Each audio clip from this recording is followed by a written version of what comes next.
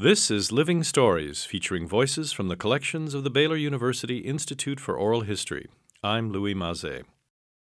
Each new year brings the feeling of a clean slate and unlimited possibilities. It's a time ripe for traditions and adventures. Evelyn Kordzik of Gillespie County recalls a tradition that needed some tweaking.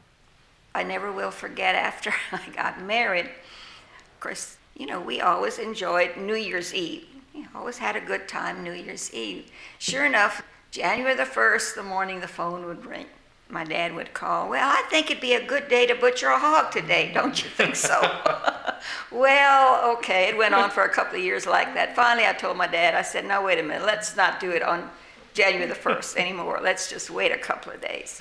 Waco native Carol Duron remembers how her family welcomed the new year. In those days, it was okay. My daddy would stand outside, and fire his pistol, And I used to ask my daddy, I said, "Daddy, what happens when the new year and whatever?" "Well," he said, "you stand out there, and when you know it's 12 midnight, you shoot." I said, "Yeah, but what happens?" He said, "Well, everything's at a standstill. And then the wind shifts, and then it shifts the other way." Mary Sendon of Waco explains a tasty tradition she looked forward to in her youth. In Italian, the word for chickpea is cicciole. They're wonderful. We always had those on New Year's Eve. My mother would boil them and salt them a little bit, and they'd dry out, and we ate them like popcorn. And that was a New Year's Eve delicacy. Later, Mary and her husband, Dr. Andres Sendon, loved to go on road trips together and had quite an adventure one New Year's Eve. She describes getting lost in Dallas on their way home.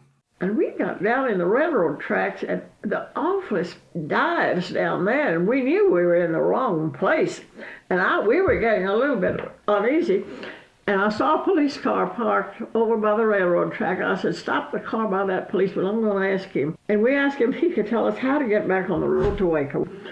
He said, "Follow me." And he got in his car, took us out to the road as far as where we found a sign that says to Waco. And he motioned for us to stop a minute. He got out of the car and he said, "Now, there's your sign. You all be careful. This is New Year's Eve. There's going to be a lot of crazy people on the road." Well, sure enough, there were some, but it didn't bother us. But while the car, the lights of the dashboard were on his badge, and I memorized his badge number. And when I got home, I wrote a letter to the police department commending this man for his kindness. He just went all out of his way.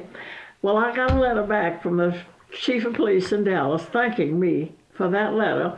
He said, "This was a wonderful letter of recommendation." He said, "I have put it in his file, but I'll let him read it." The helpful officer's name was the same as that of the officer who was shot by Lee Harvey Oswald after the assassination of President Kennedy, and Sendon always wondered if the officers were one and the same.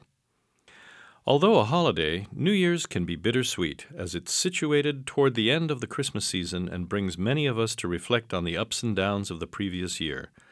But here's to the new year. May it bring laughter and understanding to us all. Living Stories is heard every Tuesday on 103.3 FM Waco, NPR. For program transcripts or for more information about the Institute for Oral History, visit baylor.edu/livingstories.